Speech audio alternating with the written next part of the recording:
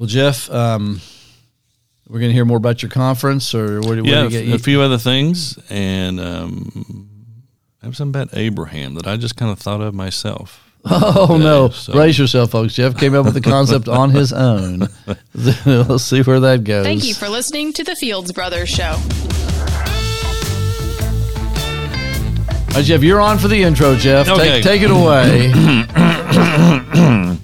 Welcome to the Fields Brothers Show podcast. I am Jeff Fields. I am here with my brother Roger. We are coming to you from Central Kentucky. We are mediocre selling authors. We have written a book called Breaking the Hex. Yeah, we should quit saying that, though, really. I like that phrase. I'm sorry if it offends you. Just deal with it. I'm a little hurt over that. Okay. We wrote a book called Breaking the Hex, Life with God After the Cross Killed Religion. It's been out about 6 years. If we're still doing this 20 years from now, we're still going to be talking about that book we wrote back in whatever. I know. Well, this other person that talked to me today about some just Bible ideas, and I wanted to know when we're going to write the next book. And I said, I don't know. I get asked that every now and then. That was a tough ordeal. I don't know if we want to do that again.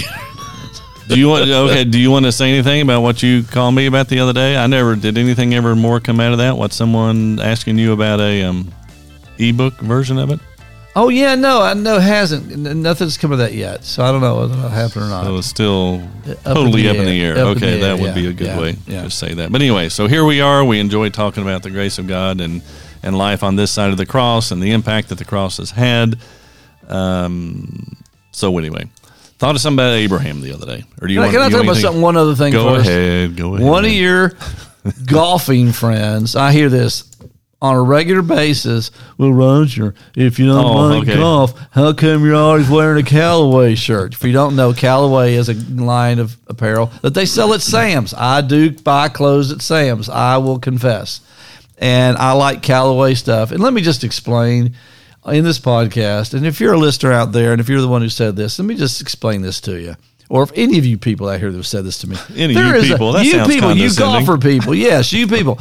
There is a big difference between wearing a quality shirt with a golf brand on the shirt than there is chasing a little ball around a field with a stick so you can get it into a little hole. Big difference. One of them I'm okay with. The other one I'm not so okay with. So there you go.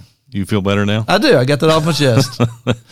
Since you're the one that brought up golf as a subject here, no. This, we're recording this a little more than a week from when it's coming out, but I'm excited, and I guess you're not, but this is Masters weekend. That's a golf tournament, isn't it? Isn't that what it is? Yes. All right. Augusta. See, that's another thing about golf. This is one of the many. We call it the Masters. I mean, we're the Masters of what? Hitting a little ball across the field. There's a tennis tournament called the Masters. Is there? I think there's other things. The Masters is kind of a general term. When people say the Masters, they're thinking golf. Oh, true. Oh, it's the most well known. But I'm just saying the Masters. And evidently, I saw a thing the other day. We're in our polo shirts, walking across the field with our little sticks. We're the Masters. So if I get tickets. I'm not asking you for sure. But I did see an article the other day that, of course, it's in Augusta, Georgia, which is, not that big of a town. I'm not sure how big of a city it is. I mean, it's not a small town, but it's not a big city either. No. Evidently, the airport is just loaded with private jets this week, both from the players and from these overpaid golfers. Well, not just them, but some well-off spectators too. Flying for it. And so anyway, Abraham. Okay. He's the example that Paul brings up when he was talking about faith. Yeah, particularly in Romans 4, he talks about. Right, and got the verse of Abraham believed God, and it was credited him as righteousness. Right. So we look at that, okay, the just shall live by faith, which is a quote from later on in the Old Testament. But the idea that, Abraham was declared righteous there. Now, we tend to think, it's interesting to me how we take all these new covenant terms like justified or made righteous, which are the same thing. So justified, redeemed, saved, reconciled. We think of all these in the context of guilty or innocent, a law thing, guilty or innocent, including that, the righteousness. Well, what had Abraham done wrong before that he was being held guilty for? Well, I know what the theory is. Well, I mean, he came from a pagan background. Yeah, he was from the Ur of the Chaldees, and they worshiped the moon. So he was a moon worshiper, they think. But the Bible doesn't say that. Right. And, well, even if they did, it's before the law. Romans talks about sin's not even taken into account before the law. Right. So my point is that even if he was, and I think it's probably safe to assume he was involved in some of that pagan things, but I don't think that's what God had in mind when he said that he believed God and it was credited to him as righteousness. I don't think he was saying, okay, Abraham, before now you were guilty and I was getting ready to judge you real bad. Now, because you believed, now you're innocent and you're no longer guilty. I think the righteousness there is a right relationship with God. He saw who God was. Right. And he was that's brought really into the right essence of. relationship Yeah, I agree with you. That's really the essence of what righteousness means. It just means you're right with God. Everything's all right. Yeah, you're all right with God. You can see who God is, and you know who God is, and there's an accurate right with in a God. way. It's accurate there. It ties in also forgiveness. I read something recently. I thought it was really good about. The verse in 1 Peter, by his stripes we are healed. By his stripes we avoid punishment. By his stripes, we're no longer, by his stripes we are healed. And the whole salvation means made whole. And it also tied it into the story of the man let down through the roof when his friends let him down, the paraplegic, laid him down through the roof, and Jesus said, your sins are forgiven you. And that's what upset the Pharisees when they said, your sins. And then he went on to healing. It says, so that you'll know that the power, the Son of Man, Son of God, I think Son of Man has power to forgive sins, take up your bed and walk. And so, I think forgiveness is, the word means release. It means really, it's a release from the bondage to be able to be made whole in that. So I've got some other things too, but that's kind of all I have. Let me share this. This kind of goes along with what you're saying. When Jesus really launched his ministry in Luke 4. That was when he hadn't done a lot of ministry stuff, and then that's when he was in the synagogue. They handed him a scroll, and he found the place where this was written in Isaiah, and he said this. It's interesting to say. I mean, it kind of makes your point. The Spirit of the Lord is upon me because He has anointed me to do what? Well, proclaim good news to the poor. To set, He has sent me to proclaim liberty to the captives. There you go. Recovery of sight to the blind, to set at liberty those who are oppressed, and to proclaim the year of the Lord's favor. In other words, there's not, in that particular inauguration of his ministry, and not to help you avoid punishment or to make sure it was about a proclamation of freedom. Yeah.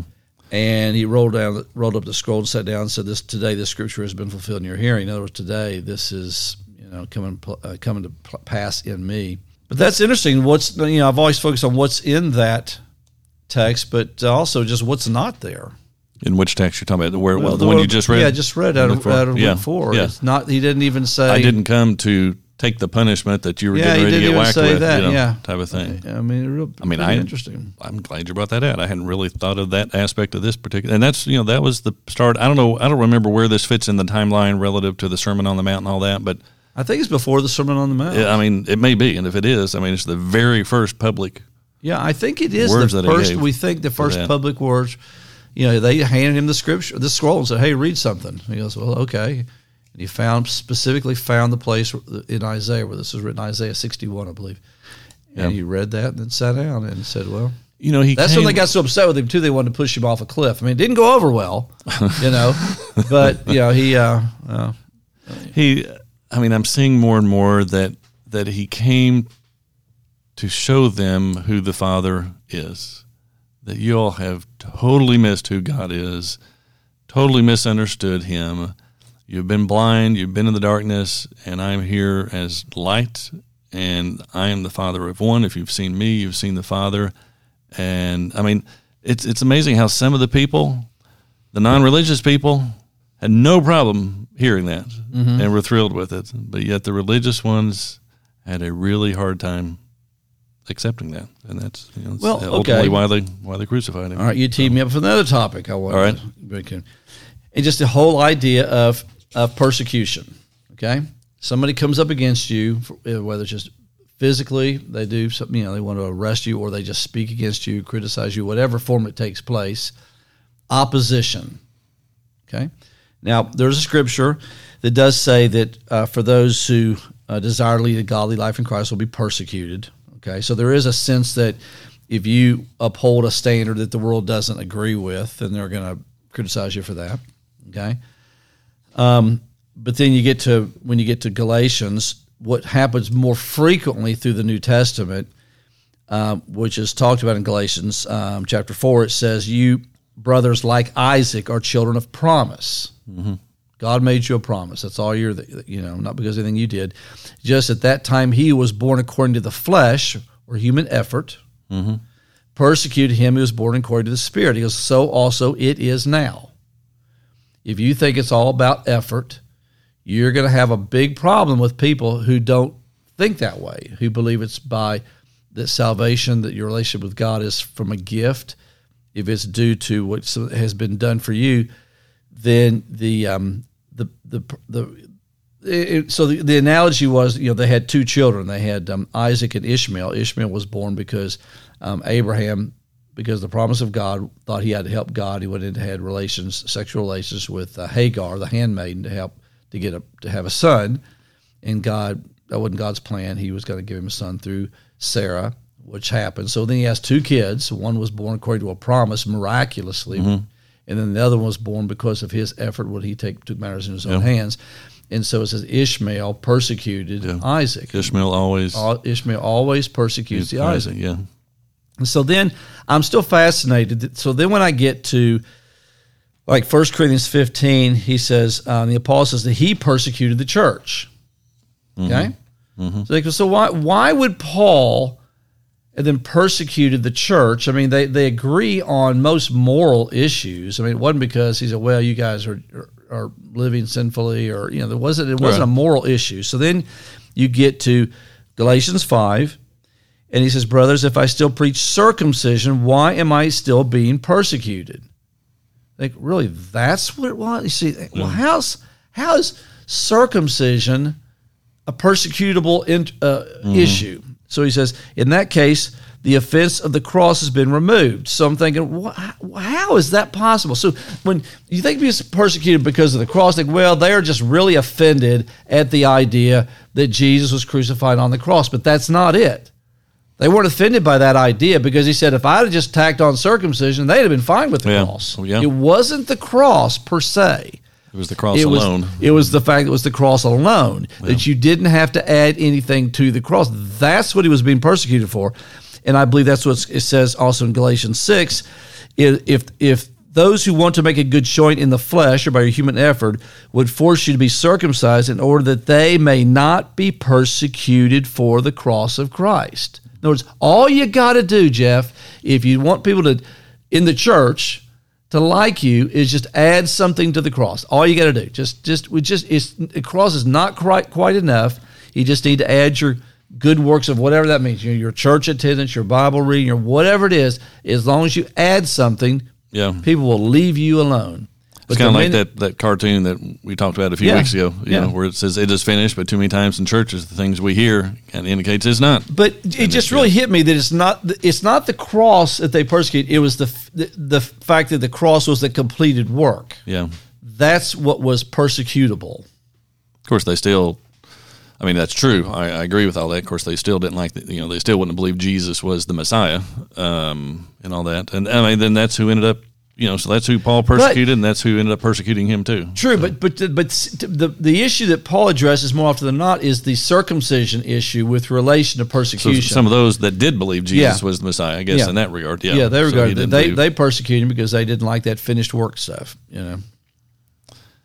The can I bring up something a little bit different? Yeah, and touched on this. Well, the last podcast talked about the born again through the resurrection and all that, but it reminds me of how silly the phrase is. We've heard it probably all of our lives, that you need to talk to an unbeliever, you need to make God your father. And I mean, I do want to encourage people to believe in all that, but the idea that we can make him our father. It's got a reverse order. Yeah, I mean, you don't make somebody your dad. My kids, none of my children ever made me their father, type of thing. And so, it's just really weird when you think about it. And the whole genealogies was not, okay, Jacob chose Isaac, or Jacob made Isaac his father. Isaac made Abraham his father. That's not the way it goes. The father begets the children and all that. So it's a matter of opening our eyes and seeing that we are God's children through that. Yeah. So anyway, the retreat I went to the other day, they talked a lot about hearing from God. And that's one thing I really wasn't expecting, but it was really interesting and good at what and it made me, kind of reminded me that I think we really neglect that, or I've neglected that a lot. We all say, yeah, we can, hear God's voice, but we talked about this a little bit the other day, when we were going to the funeral or waiting for the funeral service to start. But Paul Young made a statement I thought was really interesting, if I can find it here. He said, I'm not that interested in what you're thinking. I want to know what you're hearing. Galatians 3 talked about the hearing of faith. Faith comes by hearing. And Jesus said, my sheep hear my voice. And it's always amazed me. I read it in that book, The Rest of the Gospel, by Dan Stone. He points that out and points out just the simplicity of that it's, it's not my mature sheep hear my voice. It's not most of my sheep will hear my voice. It's, my sheep hear my voice. We don't realize how much God is speaking to us that we never hear. It's kind of like the burning bush, we didn't. But I read the other day on Facebook, because I get my theology on Facebook now, Jeff. Right. That, they went through all this litany of heresies, they lined up everything. They had a whole lineup of Jehovah's Witnesses, Mormons, all kinds of stuff. Mm-hmm. What they all had in common, Jeff? Somebody said they heard God. Yeah. That's what they all had in common. And so that's the danger that once I know. That is the fear. But I think what happens is children of God have heard that type of thing so much that when we think we might have heard from God, we immediately are struck by fear of this. Yeah. Oh no, I'm going to get, as if, how many denominations are there that all claim to follow the Bible? Thousands. I've heard tens of thousands. Have you seen the cartoon too? The guy from a friend of ours from our Bible college. This great big chart of all the different movements and all that. That starts off. I've seen that. And it branches out to like 100 different branches. And he circles one little branch on there. He goes, "That's us. We're the ones that got it figured out." And he was doing that as a joke. Yeah, as a joke. Yeah. Well, that is okay. I mentioned this the other day. This is the one I should have waited till, but. Paul Young mentioned this. He said, take this sentence, and it says, the sentence is, he didn't say he stole the money. Yeah. So if you just read that, I said it verbally here, so you heard, but if you just read that, so picture you just reading that. He didn't say he stole the money. Think of the different ways you can read that. Oh, yeah. He didn't say he stole the money. Maybe somebody else. Okay, maybe somebody else. Yeah. Or he didn't say he stole the money. Maybe implied. Maybe he kind of implied it. Yeah. He didn't say he stole the money. He just kind of borrowed it on a long-term basis. He didn't say he stole the money. What did he steal? See, that does illustrate that you can read something and interpret it. You don't know the emphasis all the time. Right. And ladies and gentlemen, that's why we have thousands of denominations all claiming to do what? All claiming to go by the Bible. And just by the Bible. Well, they all have, I think, in my humble opinion, I wouldn't know if all of them, but most of them have another thing in common. They all fail to keep the main thing the main thing. We're going to take some other little nuance that we're going to focus on, your form of baptism, your whatever it is, and we're going to make that the all-consuming issue.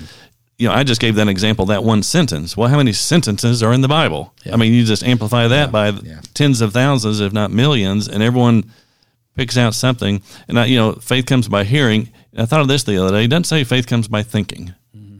Faith comes by hearing. So I think I'm not as concerned about what you're thinking. I want to know what you're hearing. Mm-hmm. But that is a step in a direction that brings about a lot of fear for people. But I think that's unfortunate, because I think we can hear, and the new way of the Spirit versus the old way of the written code comes into play there. So. I think, see if you like this illustration. The gospel is like a prescription. So, Dr. writes your prescription. This is what the gospel is. This is the good news of what's been done for you. So you take the prescription. And what are you supposed to do with the prescription? Well, you're supposed to, take it. Right. Get it filled, take the prescription. But instead of doing that, what if we just argued over the prescription? Let's dissect the prescription. Let's look at, when you're supposed to take it, and let's try to, but let's not take the prescription. Mm-hmm. Let's just argue over the particulars of the prescription. One of that reminds me of Paul Ellis. One of the things I like that he'd written about, just picking any verse out of the Bible is like just going to a medicine cabinet and picking any medicine out of the medicine, or any medicine out of the cabinet for, well, no, you need a certain medicine for a certain illness. And so, we just pull any verse out of the Bible and apply it as if it was the cross never happened. It's like reading, Andrew Farley says, like reading somebody else's mail is one way of saying it, or taking somebody else's prescription. They get mixed up in that. So, well, it's amazing how we fight over this stuff. The last morning of the retreat, Sunday morning, they talked some, and Baxter taught, but then they sent us out. This property where we were had 150 acres, and so he sent us out, and basically they suggested potential questions just to ask Jesus, ask the Spirit, ask the Father, and gave us about close to an hour. And so, and the weather was really good, so went out, and there was some woods, but a lot of the area was not wooded. Some trees, but not wooded area. So it was, pretty open. There were some creeks and ponds, and so I found a little place that's there by the side of a pond, a little knoll that I sat on. And that is something, and to just, not to read the Bible, just to sit before God and not necessarily even, meditate on scripture you memorize, but just ask, and I would encourage folks, ask Jesus some questions. Ask him things like, these are just primers they accept, but, ask him, okay, how would I live differently if I really knew you loved me? Or how do you see me? Things like that, of just, one way, we all talk about Christianity being a relationship, but then the minute someone starts talking about hearing from God, we all get nervous and fearful of that. But see, that's a doctrinal position. Yeah, it's a relationship. That's our position. Yeah, right, exactly. You're not supposed to take that seriously, Jeff. You're not supposed to really, live that out. So I just think that there's, God is all around us. He is within us. I thought the verse, or someone talking about Jacob's ladder. It's a neat verse in Jacob's ladder. Remember, after he woke up, what did Jacob say? He said, God was in this place, and I didn't know it. And we could say that about every moment of our lives. I think that we don't realize that God is speaking, God is here, God is working in our lives, and we just don't recognize it many times. So I think there is a place, and no, it doesn't mean every thought that pops into our head is of God, but to be open to that and to trust the Spirit to lead us in that. Trust God. And a lot of this comes because we just don't trust the Holy Spirit within us. Think of those things, He said he would give you, he would send us a spirit, not a book. He would send us his Spirit to live in us. And so if we do miss something, and we will, then trust the Spirit to reveal that to us as well. The Bible says that. Paul says that to be, if there's anything else, God will show it Philippians, to you. I think it's Philippians 3. Yeah. And so, I think if more believers practice that, maybe I'm naive, but I'm naive enough to believe that there would be more, we would see more visible union. Okay, here's the question for you then. Okay, why don't we do that? Why don't we emphasize being able to hear God on an individual basis and just say to people, listen, God's not going to tell you anything that's contrary to Scripture. We're not talking about to go off on a wild doctrinal tangent or anything. Just to be able to hear God for you. Why don't we do that? I have a theory. I have one thought that comes to mind. Go ahead. There's too much power and income based on people hearing from me. So if my income depends on that, all this money that comes pouring in from this podcast, all the big bucks we're making off of this podcast. I'm joking on that, folks. But if just say, if you're behind the pulpit and your income and your status and your influence and power depends on that, you need people listening to you, and it is really scary to tell them, well, just listen to the Holy Spirit and let Him guide you. And I agree. I agree with that too. What were you thinking? Another thing, which is related, but just the fact that we just want everybody to be the same.